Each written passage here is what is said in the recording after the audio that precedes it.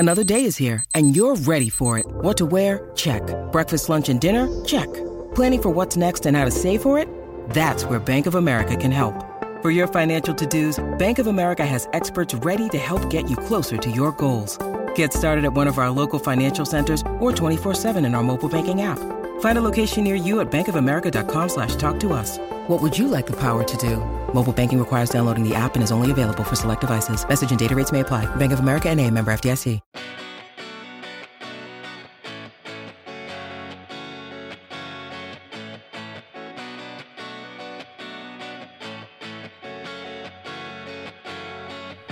Alrighty, welcome back to the Celtics Lab podcast. I am your host, Cameron Teptify.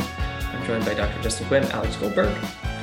The Celtics season is upon us, and with a tilt against Orlando Magic and Paolo Banchero coming up, we thought we would talk to our friend Cody Taylor of Rookie Wire to tell us more about Banchero and a pretty exciting rookie class in the NBA. So, Cody, welcome to the Celtics Lab podcast. Hey, I appreciate it, guys. Good to be here. Happy to talk some hoops. Yeah. Cody knows more about college hoops than most and young NBA players than most. He also edits some of my writing. So I thank him for that. Cody, we're going to jump right in. We'll talk about Paolo and kind of all the other young studs in the NBA this season. Justin, Alex, how are you?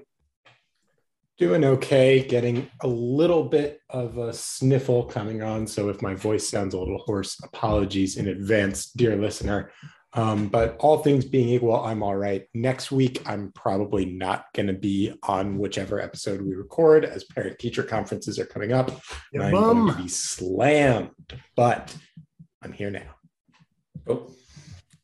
Dr. Quinn, how are things other than it being cold and chaotic? Angry about traffic accidents. Yeah, my wife just got rear-ended in traffic on the way home from work, so I'm super thrilled. But other than that, pretty good. All the same, I'm having an okay day. Cody, welcome. So we're going to do the news later, but first let's hop into what we call the Celtics Lab portion of the programming.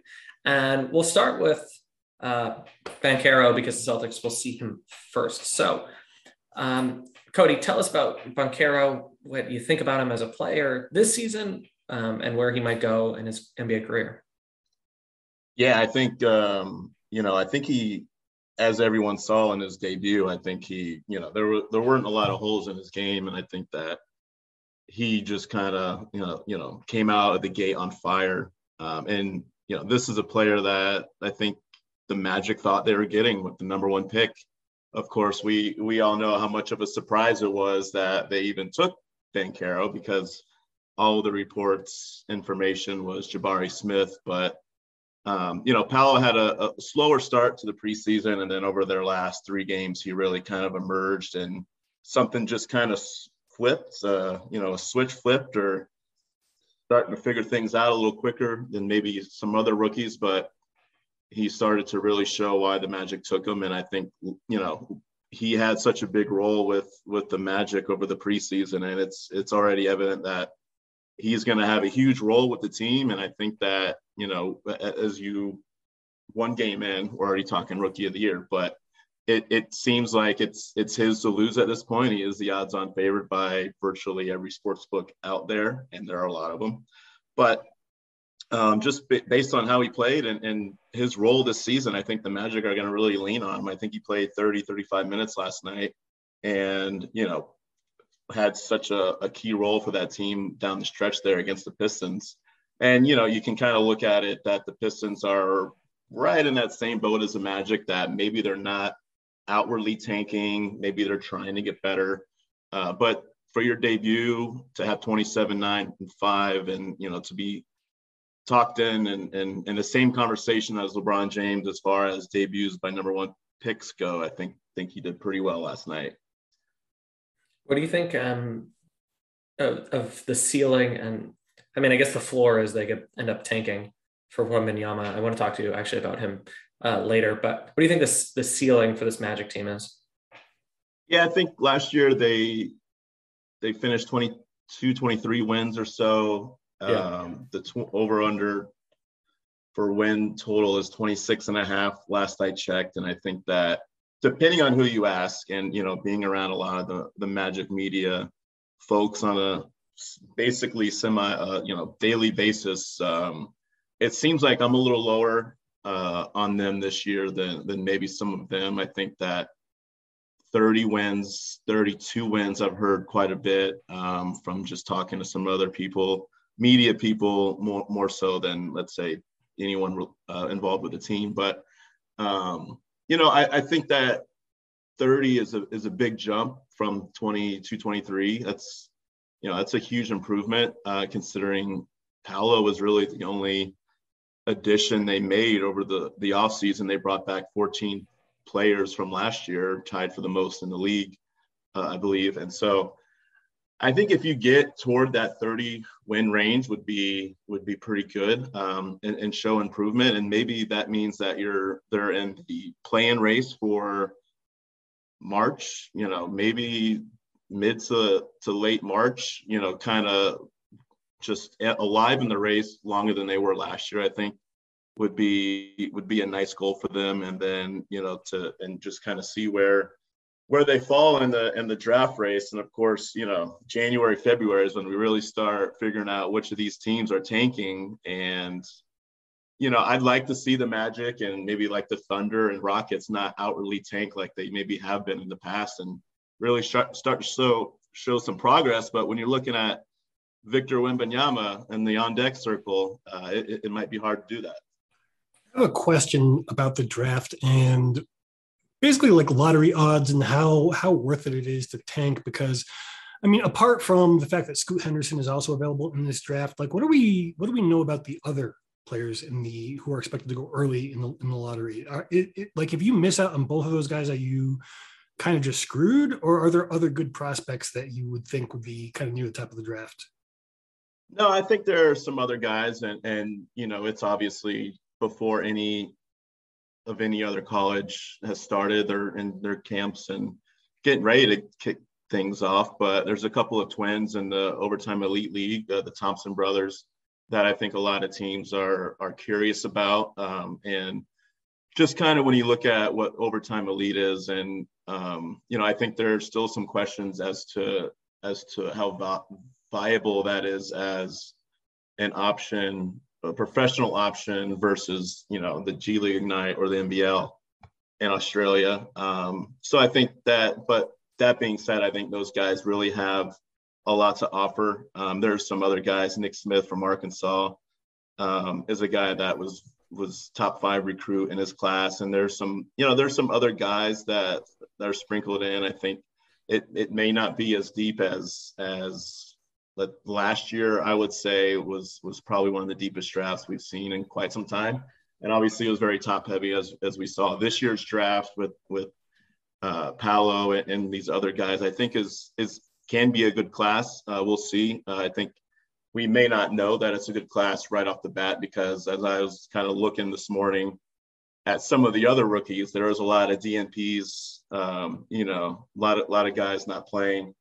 But that's to be expected. But I think that if there's tiers to this upcoming draft, and obviously this will change as we were talking about it on October 20th, right? But I think there'll be other guys that if you miss out on the top 2 guys, there'll be other guys that are nice. They're not in that upper echelon, I'd say.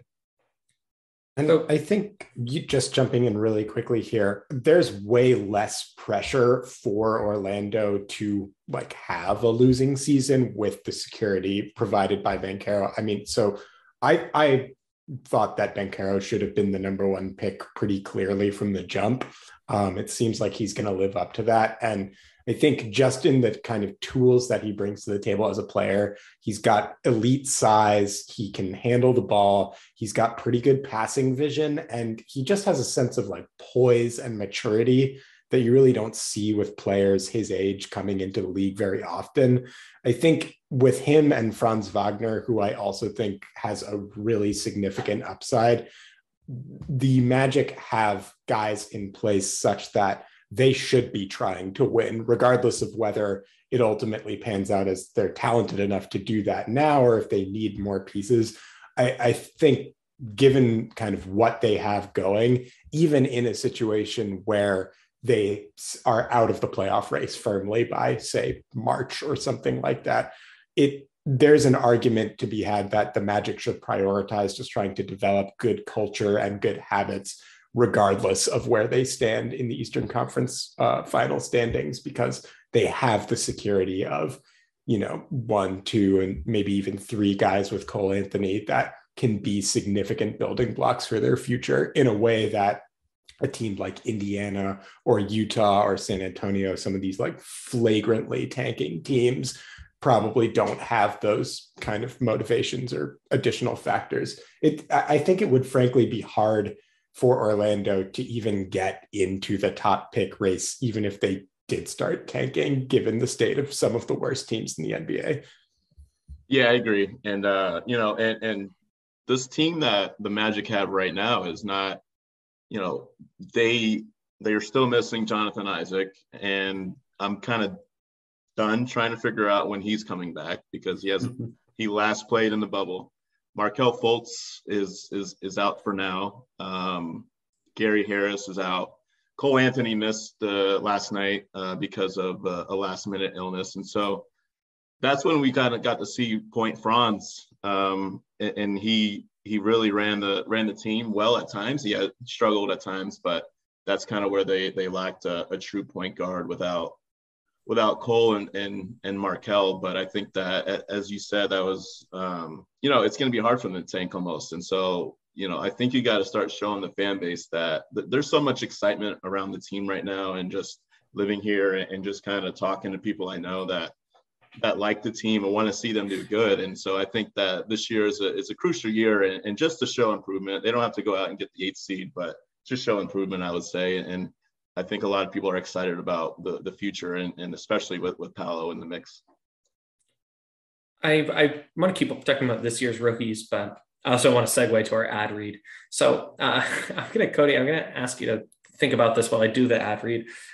I saw that Victor Wembanyama is a -1,000 to be the number 1 overall pick next year, which is a big number. But I'm not a betting man, but I actually don't know if I would put real American dollars on that or not. So I'm going to ask you about that line in a second. But first, I want to talk about our friends over at betonline.ag. Basketball is back, and BetOnline remains your number 1 source for all your sports betting needs this season. You can always find the latest odds, team matchup info, player news, and game trends on BetOnline. As your continued source for all your sports wagering information, BetOnline features live betting, free contests, and live scores, as well as giveaways all season long. Always the fastest and easiest way to bet all your favorite sports and events. Bet NFL, NBA, NHL, MMA, tennis, boxing, and even golf. Head to betonline.ag today to receive a 50% welcome bonus on your first deposit. Make sure to use our promo code CLNS50 to receive your bonus. Bet online, where the game starts. All right, Cody. Victor Wembanyama -1,000 to be the number 1 overall pick. If you had cash to burn, would you put money on that or no? I wouldn't, no. Because I would imagine the money you do put, you'll win $5 or something or so. But I would say it would take knock on wood, something really unfortunate for him not to be that top guy. And even, let's say, I hate to even say this, but if he got hurt or something, I think teams would even still bet on it because they saw what he did earlier this month against G League Ignite. And so I think that, honestly, and no matter what happens to this guy, I think he'll be the top pick. Yeah, I agree with that sentiment. I think it would take like an injury that presents significant long-term danger for Wembanyama to not be the number 1 pick. Like even if he tears his ACL, I would be extremely confident that he would be the number 1 pick heading into next year. And that's not a knock on Scoot Henderson at all, who I think is going to be a fabulous NBA player. But Victor's the potential that Victor carries as a guy who can move, space the floor, pass, and score the way he can at his size, it's just going to be too hard for NBA GMs to ignore. And I feel like if you are picking Victor Wembanyama with the number 1 pick, that's a guaranteed, like, I'm not going to get fired for at least 6 years move by the GM. So I think the odds of Victor not being the number one pick are like less than 1% at this point. Hey, you could go earn $5 if you feel strongly about that. All right, so the Celtics will face the Magic over the weekend, I believe. And Saturday, I think, yeah, we'll get to see Banchero. It's in Orlando, so not that up close and personal, but we'll get to take a look at him from a Celtics purview.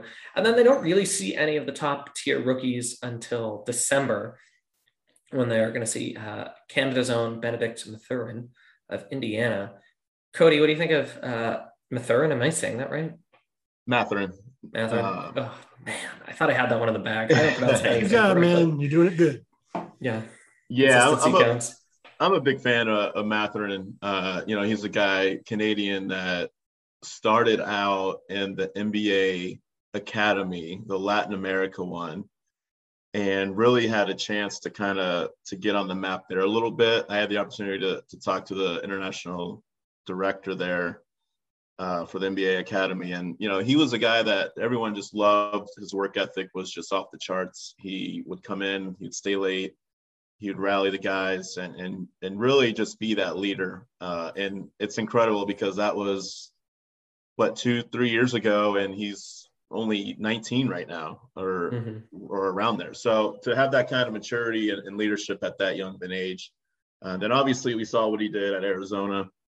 And I think he had a tremendous preseason run with the Pacers. He led the rookie class in scoring. He didn't score fewer than 15 points, I want to say, each game. And then last night he comes out with 19 and played essentially the entire fourth quarter there as the Pacers were trying to mount a comeback against the Wizards. And, I think that he's just a guy that can just put the ball in the hoop. And he's got all the tools you want on offense. He thrives in getting into the paint, finishing, using his big frame to finish through contact. We saw some of that last night. I was kind of flipping back and forth. I don't know about you guys, but between the Magic and just trying to catch all the games, all the rookies as much as I could. And so I saw a little bit of him, and then watching his highlights this morning, Benedict's. And I think that he's going to be a guy that has a chance to be in the Rookie of the Year race. I think, as we talked about earlier, it would take a lot, I think, for Paolo to lose. But I think that Benedict is going to have a great year. In our bold predictions on Rookie Wire, I had for him, it was a little tough. I wasn't really sure where to go with him, but I think I put him down for a 40-point game this year, at least one. And he had 27 points in a preseason game, 19 last night. So I feel okay about it. We'll see. But he just has that ability to go out and score. He's certainly going to get the shot volume in Indiana to get 40. It might not be the most efficient 40 in the world, but he will have his chances. Yeah, absolutely. And I think that helps his case too, because I do like the Pacers roster, kind of retooling last year and getting Tyrese. And of course they have Duarte and Isaiah Jackson, Benedict, and a couple other guys. And they might even be able to add to that with you'd assume at some point they'll trade Miles and Buddy Hield. So I think, they could add another young guy or another couple draft picks. And so we'll kind of see how they materialize. So I want to ask you about a couple more rookies, and you can hop in and add your own, as can Dr. Quinn or Alex. I'm going to start with Jalen Williams, not only because I find this Thunder team really fascinating, but he also shares an agent with Taco Fall. And that's good enough plug to go listen to my conversation with Taco Fall from the other day. But yeah, tell us about OKC and Jalen Williams. We're talking Jalen Williams, Santa Clara Jalen Williams, right? Oh, good point. I guess I don't know which one shares an agent with Taco Fall. There's Jalen Williams who went to Santa Clara. Oklahoma City, they both drafted the same guys with the same name, but they're totally different. Yeah. Yeah. I was thinking of the kid who cut his eye last night. Yep. Yeah. Jalen But Williams. I don't know if he's this. I might have gotten the agent thing wrong. Excuse me. No, you're right. So yeah, they have Jalen Williams from Santa Clara, spells his name Jalen. They also have Jalen Williams from Arkansas, who they took in the second round, Jaylin. So I'm sure Thunder announcers, media people, fans are going to love that this year. However, Jalen Williams, who cut his eye last night, good distinguishing there. So he only played 5 minutes last night, but I think that I put him, my bold prediction was he'll finish as a finalist in the Rookie of the Year race, which I think is a bit bold. So we'll see how it plays out. But he finished second in scoring in the preseason among rookies. He led all rookies in assists, and just great situation for him. He's going to have the chance to play. I think they brought him off the bench last night, but I think that just his ability to kind of to score and get others involved, he's going to be a guy that I think can be a nice little secondary option to Josh Giddey as the primary ball handler. And of course they have Shea and a couple of other guys who can handle it as well. So, it was amazing to me that they hung around last night with the Timberwolves, and honestly probably should have won that game, considering that, where they are and where the Timberwolves are and their respective, trajectories there. But it would have been nice to see him play, and I hope he's okay. It sounds like he's going to be all right. He posted he changed his default picture on Instagram to a picture of his eye, and it's pretty swollen up pretty bad. So he got a little got elbowed there, but I think he's going to be good for them. I'm happy to report that Jalen Williams of cutting his eye fame does have the same agent as Taco Fall. So Justin, you don't need to edit anything out. I was right the first time. The Thunder team, I think Chet's really fascinating. It's a bummer on see what happened to him. I think perhaps as high on Giddey as anyone in the NBA orbit other than maybe Giddey himself. I'm really excited to see what that team does. It's such a shame that the tanking is going to be so furious this year, because these up and coming teams are really good. But I understand the math and why they would go into the tank. Okay, I have another one that I'm just going to keep it moving, I guess. And I can tease that Rookie Wire, Celtics Wire, and perhaps this podcast will have content related to the official NBA 2K23 season sim, in which Sacramento's Keegan Murray won Rookie of the Year. I'm also happy to report that Jason Tatum won MVP, but that's for a different conversation. Cody, I guess, how realistic is Keegan Murray's Rookie of the Year candidacy? And just more broadly, what do you think about Murray?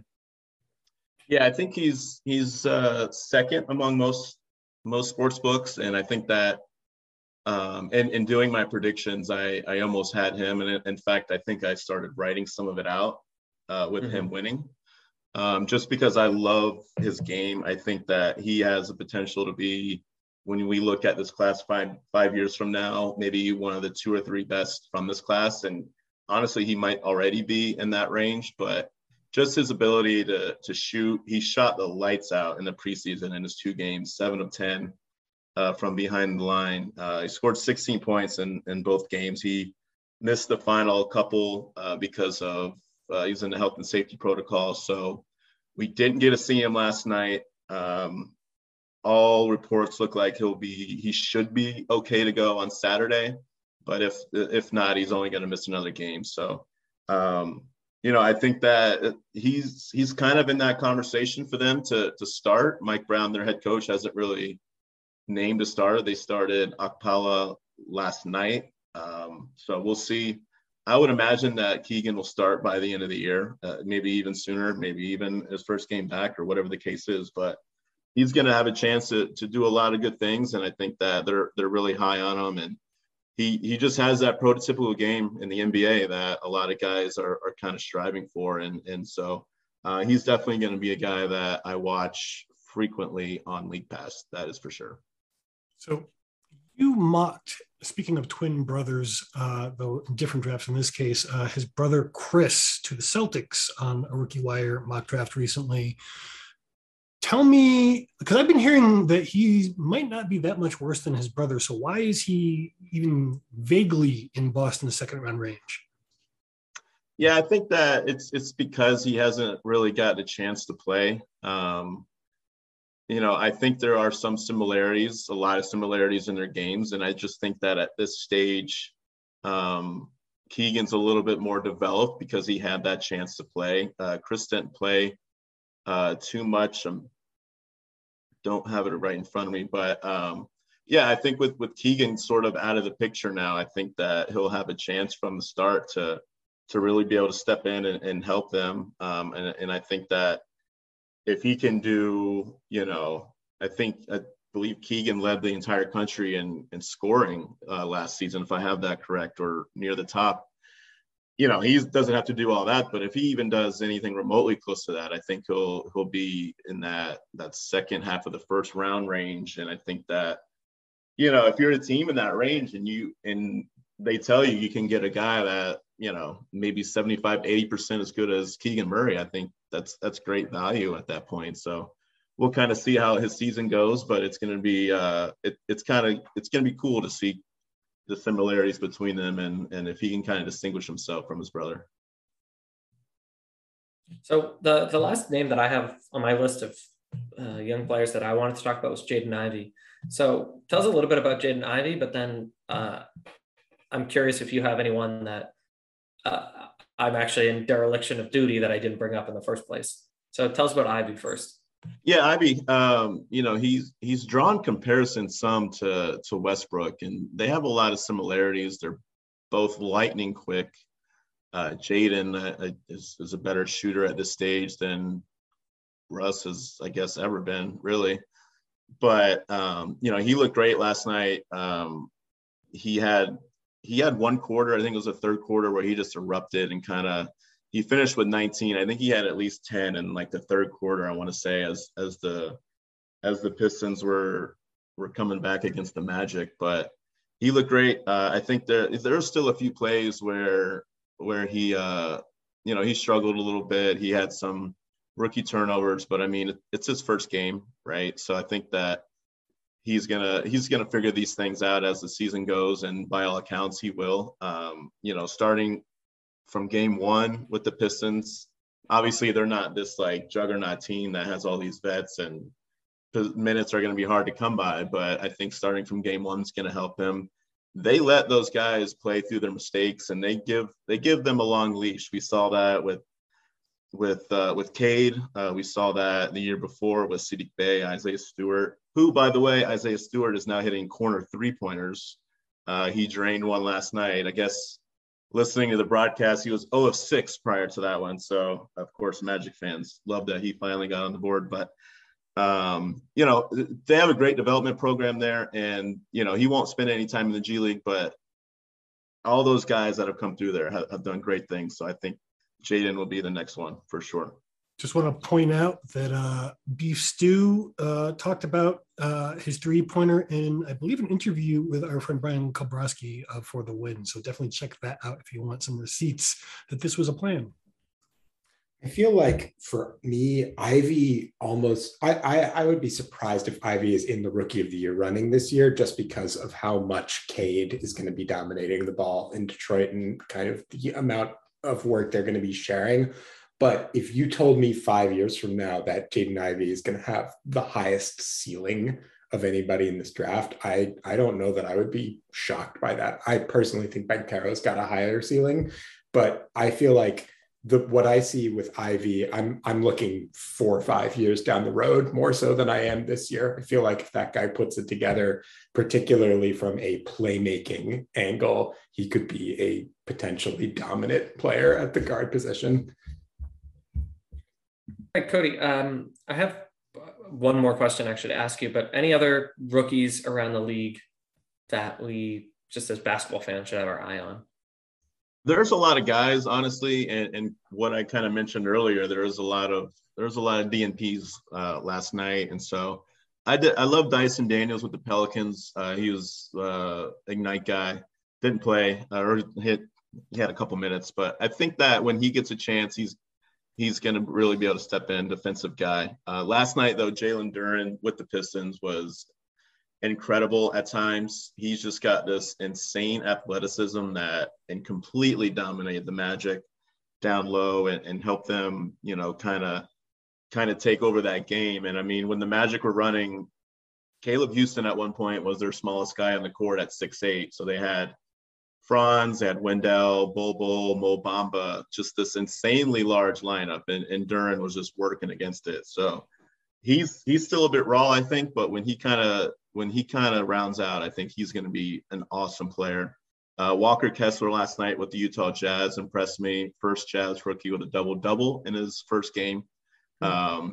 Defensive guy, obviously we saw that last year at Auburn. So I think he's got some development to go, but I think the Jazz winning last night against the Nuggets was shocking, but we'll kind of see where they kind of go this year. And then the last one, just briefly, I'm curious about Patrick Baldwin with the Warriors. He's probably not going to play too much, but I think there will be a game or two where the Warriors are desperate, or a game that they're resting the Draymonds, the Stephs, and the Clays. He just comes out and lights it up. So I'm curious to see about him this year. He's not going to do it every night, maybe every few weeks, a couple times a month maybe, but I'm curious about him. He should be fun. Cool. All right. Cody Taylor, editor of Rookie Wire. We'll get you out of here on this. I guess it's a two-parter. First, any rookie in the league have better hair than J.D. Davison? I asked facetiously. And second, just give us a little bit of a take on J.D. Davison. I don't think he's going to be a supremely featured player for the Celtics this year, but I don't know. Maybe I'm wrong. What do you think? Yeah, he's on the two-way, right? Yeah. I doubt, he's going to see much time, right? I think that spending time in the G League, honestly, is probably going to benefit him so great, because we've seen over the years just how many guys have gone through Maine and what they've been able to do, maybe not with the Celtics, but elsewhere. So I think that's just going to be what he needs, just a year of development. I honestly thought he was going to be drafted high, I just saw him as more of a borderline first round guy. I think in one of my mocks, I had him higher than most. I like his game. I just think that, he's not ready right now, but I think that with time, he'll be there. Sure. And hey, Maine's a great place to learn how to play professional basketball. All right. If anyone listening ever reads my stuff on Rookie Wire and you think, man, this is so well written, it's because of Cody, it's not because of me. And if there's a spelling error, all the same. Cody Taylor of Rookie Wire, thank you so much for stopping by, and we'll bring you back closer to the draft. Yeah, appreciate you guys. I had a lot of fun. Yeah, likewise. Thanks. So thanks again to Cody Taylor of Rookie Wire, part of the USA Today family. And we're going to talk about the Celtics now, because this is the Celtics Lab podcast. And boy, oh boy, I'm so excited to be talking about real basketball and overreacting to it. What a time to be alive. So the Celtics, no buts about it, waxed Philadelphia and their home opener, which we'll talk about the game. They won 126-117. Talk about the Bill Russell tribute and everything else that came with it. But before we get into the minutia, just your kind of like rapid reaction in summary, Dr. Quinn, what did you think of the first game? Holy crap, was I wrong about the front court? Yeah. Well, is there a team that you could pick that would have a worse matchup for what we thought we had in the front court? Yeah, I think Jokic and Giannis might offer some. Giannis maybe, but I think that it's pretty similar of a situation that they have a fairly similar formula, and the two main people they have to guard him are still available. So that's true. I do think that the Celtics have a history with Embiid in particular, that and Horford and Grant Williams as well, where that in particular is a matchup that they've really, Embiid has gotten big statistical games against Boston, but he's never really been quite as threatening to them as some other like true superstar players. But yeah, no, it's true. As far as the front court depth is concerned, I think I'm definitely far less concerned than I was. I mean, I guess we'll get right into the minutia.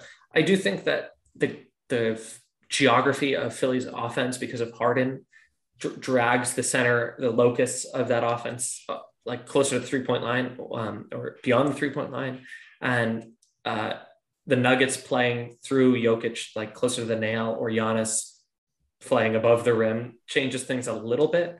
But the suggestion that Boston's front court either can tread water or can go on the offensive by going quote unquote small, although Jason Tatum is a pretty big, small power forward, was really fascinating. So Dr. Quinn, to respond, I do think that the Celtics are the perfect foil for these Sixers, but we can certainly explore the possibility that Boston's front court is in much better shape than we thought. It's one game. It's clearly solved, right? Yeah, that's how data works. I mean, let's start where the Celtics started, and that's with a Bill Russell tribute. So anyone watching or at the game saw before the game, they had a nice video package honoring the late Bill Russell. Jaylen Brown spoke to the fans before game. After the game, he spoke pretty candidly about how hard it was to come up with what to say and how to say it, which I thought was really, really touching. The uniforms are a collaboration with Bill Russell before he died. The leaks looked bad, and in person they looked great. The warm-ups look great. Lucky's outfit looks great. The whole pageantry, the visual pageantry of the Bill Russell tribute, for my money, was tremendous. The court as well. And then throughout the game, there were all sorts of tributes. They had players talking. They had different video packages. And at one point, Janine, his late wife, not his late wife, his widow, was honored just on the screen to a very serious standing ovation. That was tough, man. I started crying. I'm not going to lie. Yeah, this is a real peek behind the curtain. I was coming back from running to the bathroom. And so I was just like standing kind of in the concourse watching it. And a good like toilet paper commercial will make me cry. So you can only imagine how emotional I got at this moment. So that was you guys. I haven't cried in years. Yeah, Alex is Teflon. So that was the mood of the night, and Jaylen and Jason were both quick after the game to say, "Hey, this was a different night. We were aware that the energy was different this night." So it would be incorrect to not make mention of that. Justin or Alex, anything else that I missed about the Bill Russell tribute? They'll have another for his birthday later in the year against the Grizzlies. February 12th, yeah. Yes, they'll have another tribute night, and then they'll use this court and these jerseys. The court, yeah. We didn't really talk about the court too much. There's not too much to talk about it. We've already talked about the removal of the white background on the logo in the center. We know about the 6 honoring him in the lane. I like them. Once I actually got to see them, we got a glimpse of them in the preseason as well. They're better than I thought. I do think if we wear them against the Bucks, things are going to be weird, but yeah. Yeah. But all in all, really nice tribute for a really nice man. You think the color scheme might be more Seattle Supersonics than Milwaukee Bucks, considering he did coach them also?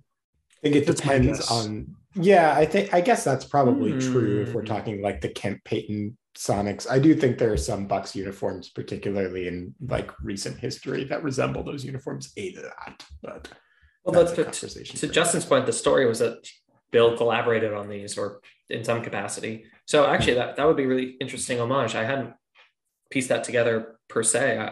Just to be surprised. I have no idea. Fun Easter egg. All right, the game itself. First quarter was interesting. They started White and Tatum alongside Brown, Smart, and Horford. So nominally small, although Jason Tatum is a gentleman, 6'10". But the first quarter was a little choppy. I think it was 5 assists, 5 turnovers. It wasn't good. It wasn't bad. And then they dropped 39 in the second quarter, and that was it. They were in control of the game. They really just Joel Embiid had no answers for that Celtics defense, despite I guess what we're saying, it was an undersized front court. Either side of the ball, take your poison or your fancy, Alex. What'd you see from the Celtics?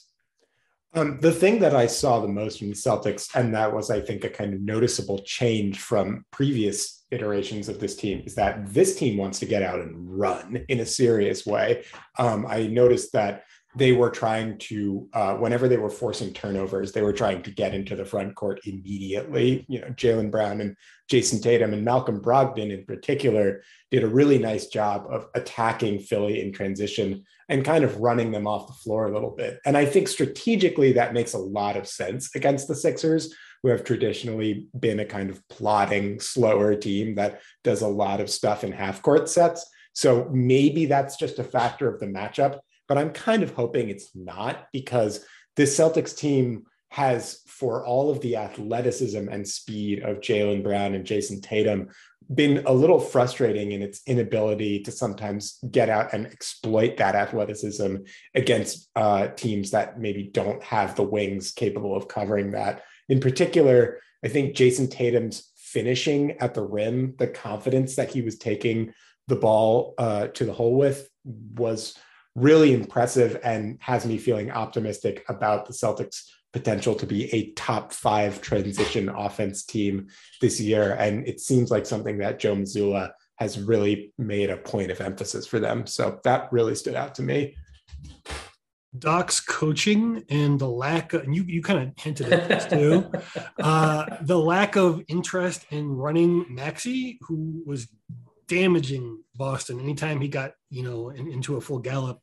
That also stuck out to me. I wonder if they don't have such a great start, if the team starts considering fairly soon, maybe as soon as the end of the season, to just reconfigure around Maxey, because we've seen what Joel does and he has to play slow. He's not going to be running down the court anytime soon. So, yeah, what's interesting about them getting out and running, and so we'll get into the bigs, I'm sure, in a little bit, and too long didn't read, is Vonleh and Griffin combined for 28 minutes or something about that much. And they were good, not great. They had their moments, but there were stretches, certainly in the second half of the game, where the Celtics truly went small. And in fact, Grant Williams and Jason Tatum were the front court. And this is a peek behind the curtain, which is all the people who write about the Celtics are writing as they're watching. And sometimes you try to get everything done by the second quarter and hope that your observations pan out.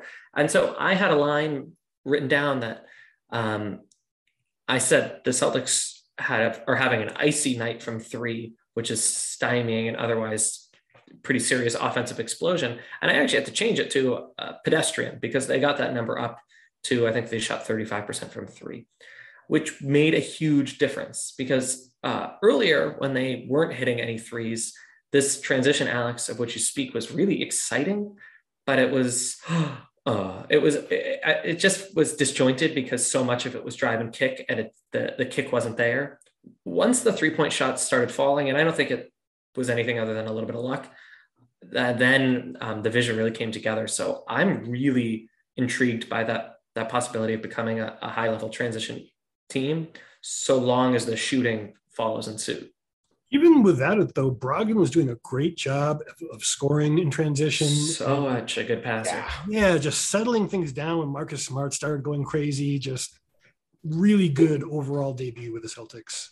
I think we also have to give some credit to Jason Tatum as a passer. He was really slinging the ball. And there were, it's a classic situation where Jason Tatum makes a brilliant pass to a corner shooter who isn't ready for the pass and they brick the shot. But I mean, he's really placing an emphasis, and he was doing this last year, but I'm glad to see it's a trend that's continuing into this year, where he's really placing some emphasis on being a playmaker and kind of trying to expand his offensive package more so than just being a scorer. And Smart, chaotic as he was, did end the game with 7 assists. So, Boston has perhaps a bias towards passing, A, because of new personnel, but then B, this undersized issue that they might have moving forward. Luke Cornett didn't play, although in theory should be back sooner rather than later. Dr. Quinn, I would hazard that the Vonleh-Griffin pairing was fine, if not so good. I think you're a little more optimistic on what that can do in the interim. What do you think about what you saw?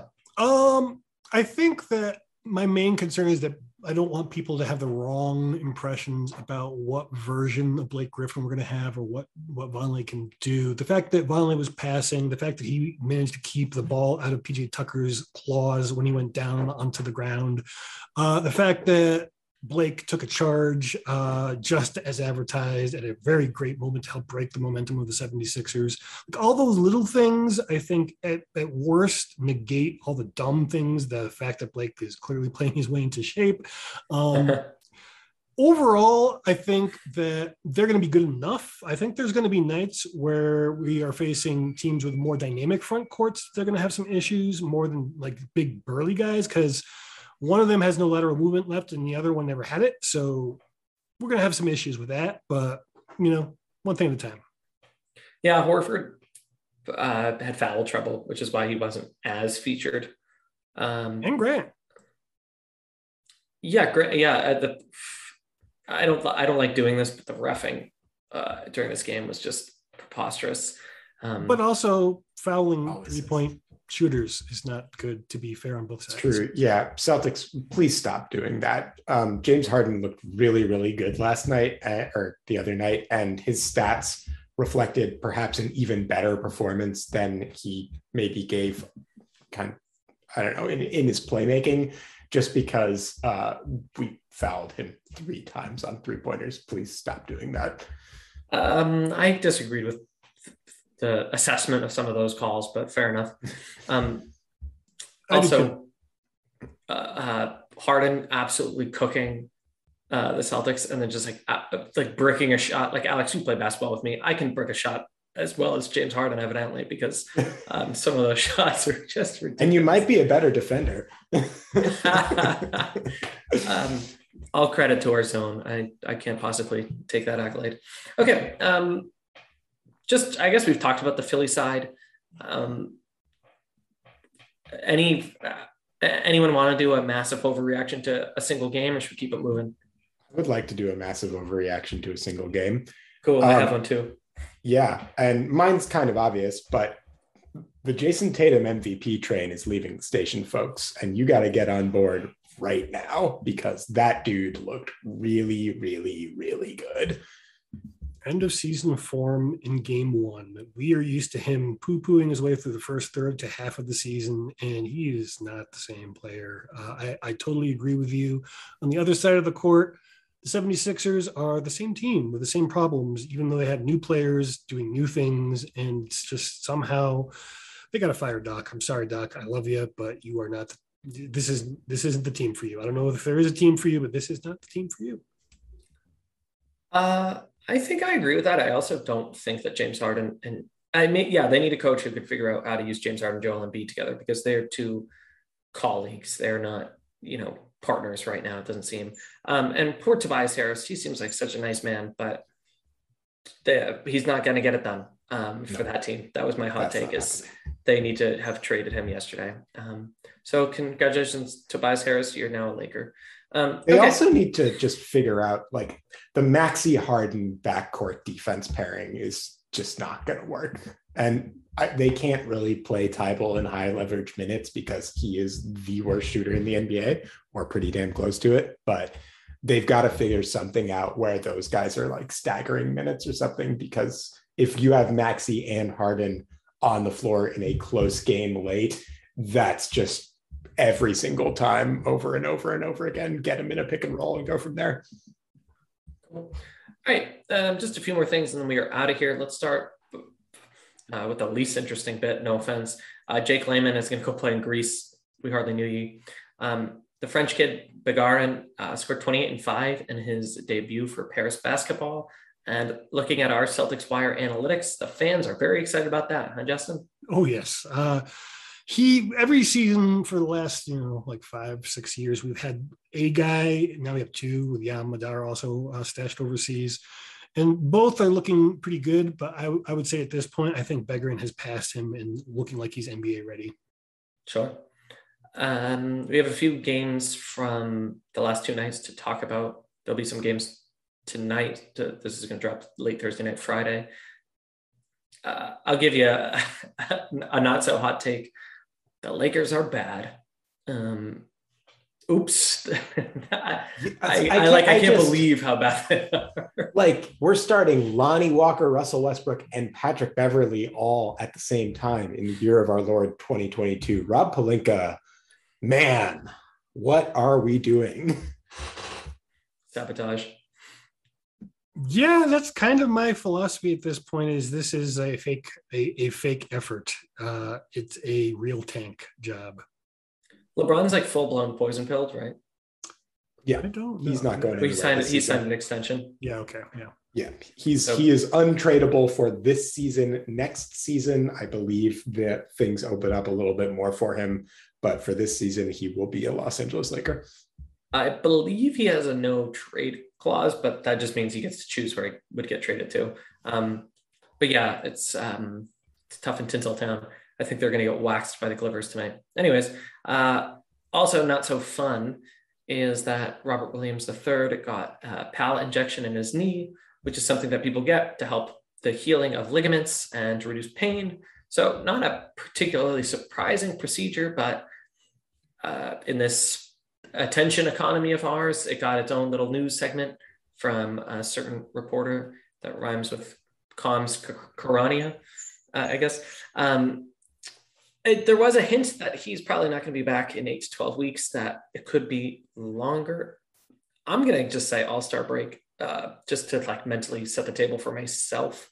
But Brad was on Tucci and Rich today saying that literally nothing has changed. And we've heard a fair amount of reporting. I think this is just like kind of like a game of telephone situation where people kind of just freak out about something that didn't need to be freaked out about. Yeah. And I for what it's worth, I kind of assumed that Rob wouldn't be back until All-Star to begin with. I think particularly if the Celtics front court is manageable, if Vonleh and Blake and Grant are able to just cobble together enough minutes to survive out there, take your time with Rob. You know, you need him for the playoffs. Cool. And then the last thing we have on our docket is Jaylen Brown had his juice event last Saturday, and I went there to check it out.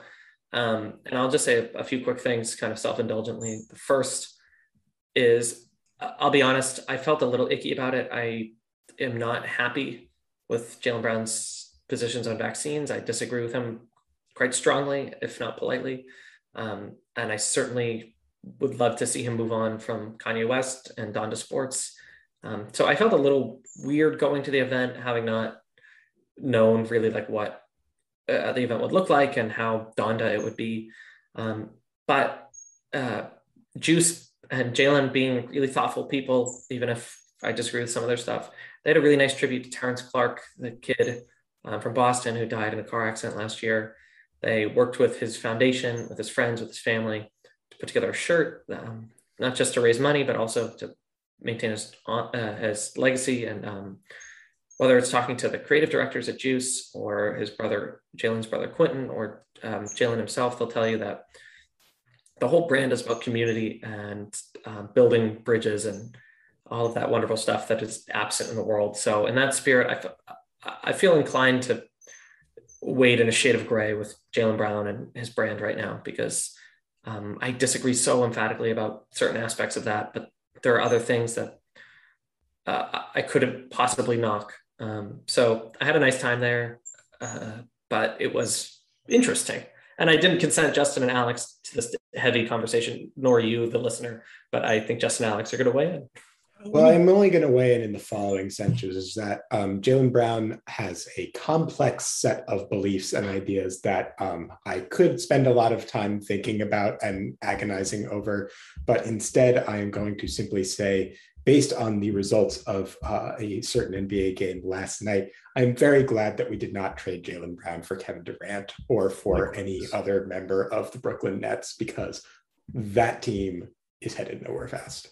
Anyways, let me just also add my 2 cents, and it's a pretty benign 2 cents in that the tweets you referenced were both deleted after the fact. I'm not real sure. I'm not going to spend a lot of time trying to, remotely figure out what his thought process was with that, but it appears he's taking a little bit more caution with those things. And I don't care what NBA players believe personally. I care when they use their platform to add weight to a cause. And if you believe in something strongly, then make sure you put in the effort, speak to all the experts you can find, particularly if they have, methodologically rigorous reasons to call themselves experts. And be careful with stories like that, because as I commented on that particular tweet, I've reacted very poorly to people doing that in the past because of personal impacts in my own life. But the main thing that I'm taking away from all of this is that we can all be a little bit better in terms of how we discuss contentious topics. And if we have a platform that we're going to use, we should be careful with it. Yeah, not for nothing, and not to oversimplify the matter, but the person that Jalen retweeted and then undid the retweet but kept the like is this anti-immigrant, anti-Muslim politician from the Netherlands. And I don't think Jalen agrees with those stances, but I think he liked what he saw. And like we all do, I use social media socially and not with as much care, perhaps. So anyways, on that weird twist, we can end there. Thanks very much for listening. Like and subscribe if you haven't already. Celtics are going to be down in Miami. They'll play Orlando, and they'll be back in Boston to play the Bulls. We'll talk to you sometime after that, I'm sure. But be on the lookout for a very special edition of the Celtics Podcast sometime soon.